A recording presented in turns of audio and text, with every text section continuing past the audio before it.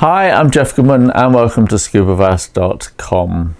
Today I'm going to be speaking to my daughter Hannah, who runs a Breathworks workshop, and she's going to be telling us how breathing correctly can enhance our dive experiences.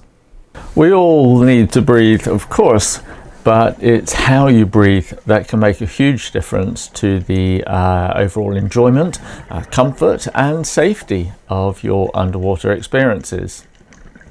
Shallow, rapid and erratic breathing not only uses more air and cuts down your dive time, but it also elevates your tension levels, as well as frightening away any wildlife you may be trying to get close to. This is especially so for novice divers, but it can affect us all. Breathing correctly is something we all need to practice at home or at work, in the car, in fact, anywhere. Hi, Hannah. Well, let's start with you telling us what Breathworks is. Okay, hi.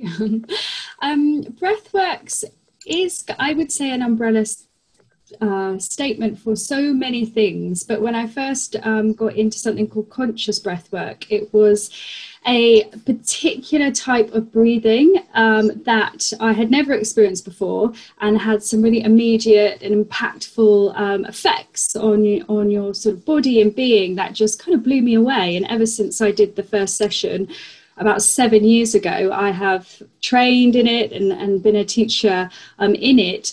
But Breathworks, now I get more into it, really encompasses so much about different breathing techniques, different manipulation of breathing, and generally just becoming more aware of kind of this number one resource tool that we have within us, which is our lungs and our respiratory system and our breath. So yeah, you could talk about it for days, but as a snippet, that's what Breathworks is.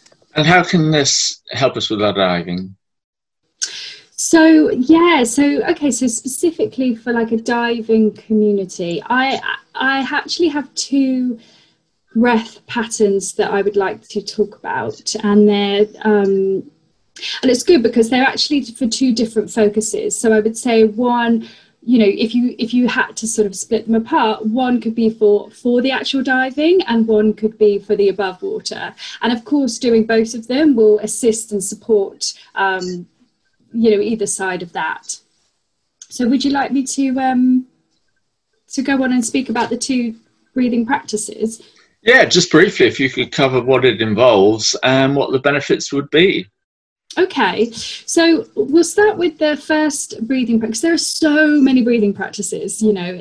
I just thought I'd pick two that actually I've been reading up on that a lot of divers. There's a guy called Stig, who you might have heard of, who is like the world record free diving, skin diving sort of breath holding champion, and he is a real pioneer of breath work. And it's funny because a lot of the practices bleed over into what I do for a more holistic and well-being approach as well.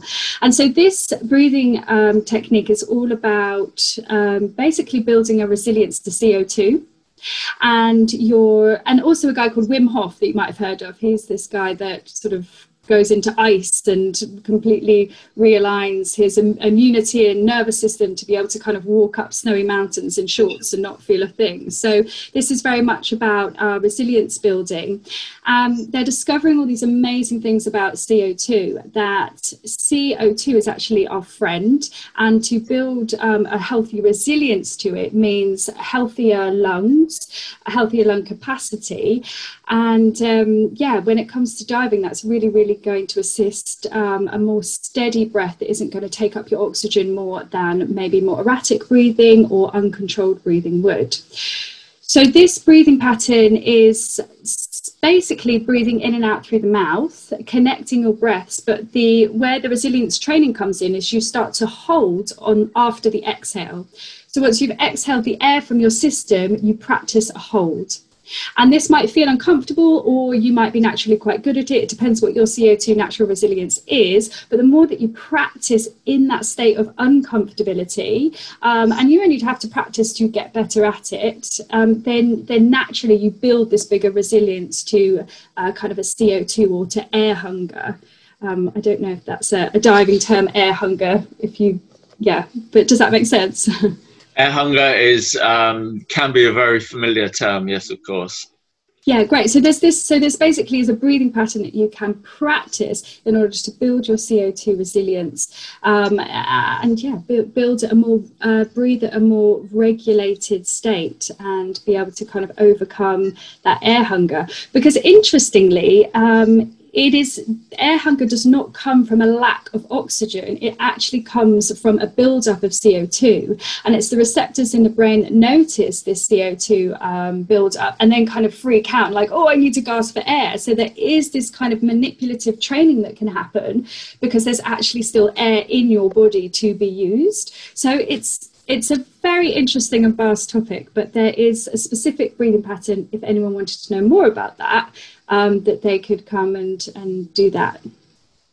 So if we wanted to join you on some of your sessions and get the benefits of this, how would we go about that? Well, I do, because of obviously COVID and lockdown, we do all our sessions online now, which works just as well. And actually, I've been doing them online even when I was doing them in person, because we do it with people all around the world. And so I just hold monthly sessions. I also hold an all male session called the Brothers Breathwork as well, and then a mixed group as well. So you just come on, log on and join in a room like this, in a Zoom room, and you'd get taken through the breathing practice, and then it takes about sort of an hour. You're actually breathing for about an hour. But then I do always give takeaway things, and I've got a YouTube channel where I feel like the best tool is self-practice, because you can go to these things, and please do come, but the self-practice is actually going to be the fundamental, the concrete change, if you want to see sort of the long-lasting change. How long before you would start to feel a benefit? So how many hours of work with your practice would be beneficial? I would say that you would start to feel a benefit pretty much immediately. Wow, but amazing, people forget that their breath is here. And when they start to connect to it, I would say there's an immediate, could be subtle, could be stronger than that. But definitely after one session, I've never had a person sort of finish a session and not either be blown away by how sort of experiential it was, or even if they just had a nice nap because they fell asleep or something like that, to say that was actually a really beautiful nap, I feel very rested, and to still come back after that. So those are the two opposite sort of spectrums of experience, and there's all this stuff in between that can be experienced. Hannah,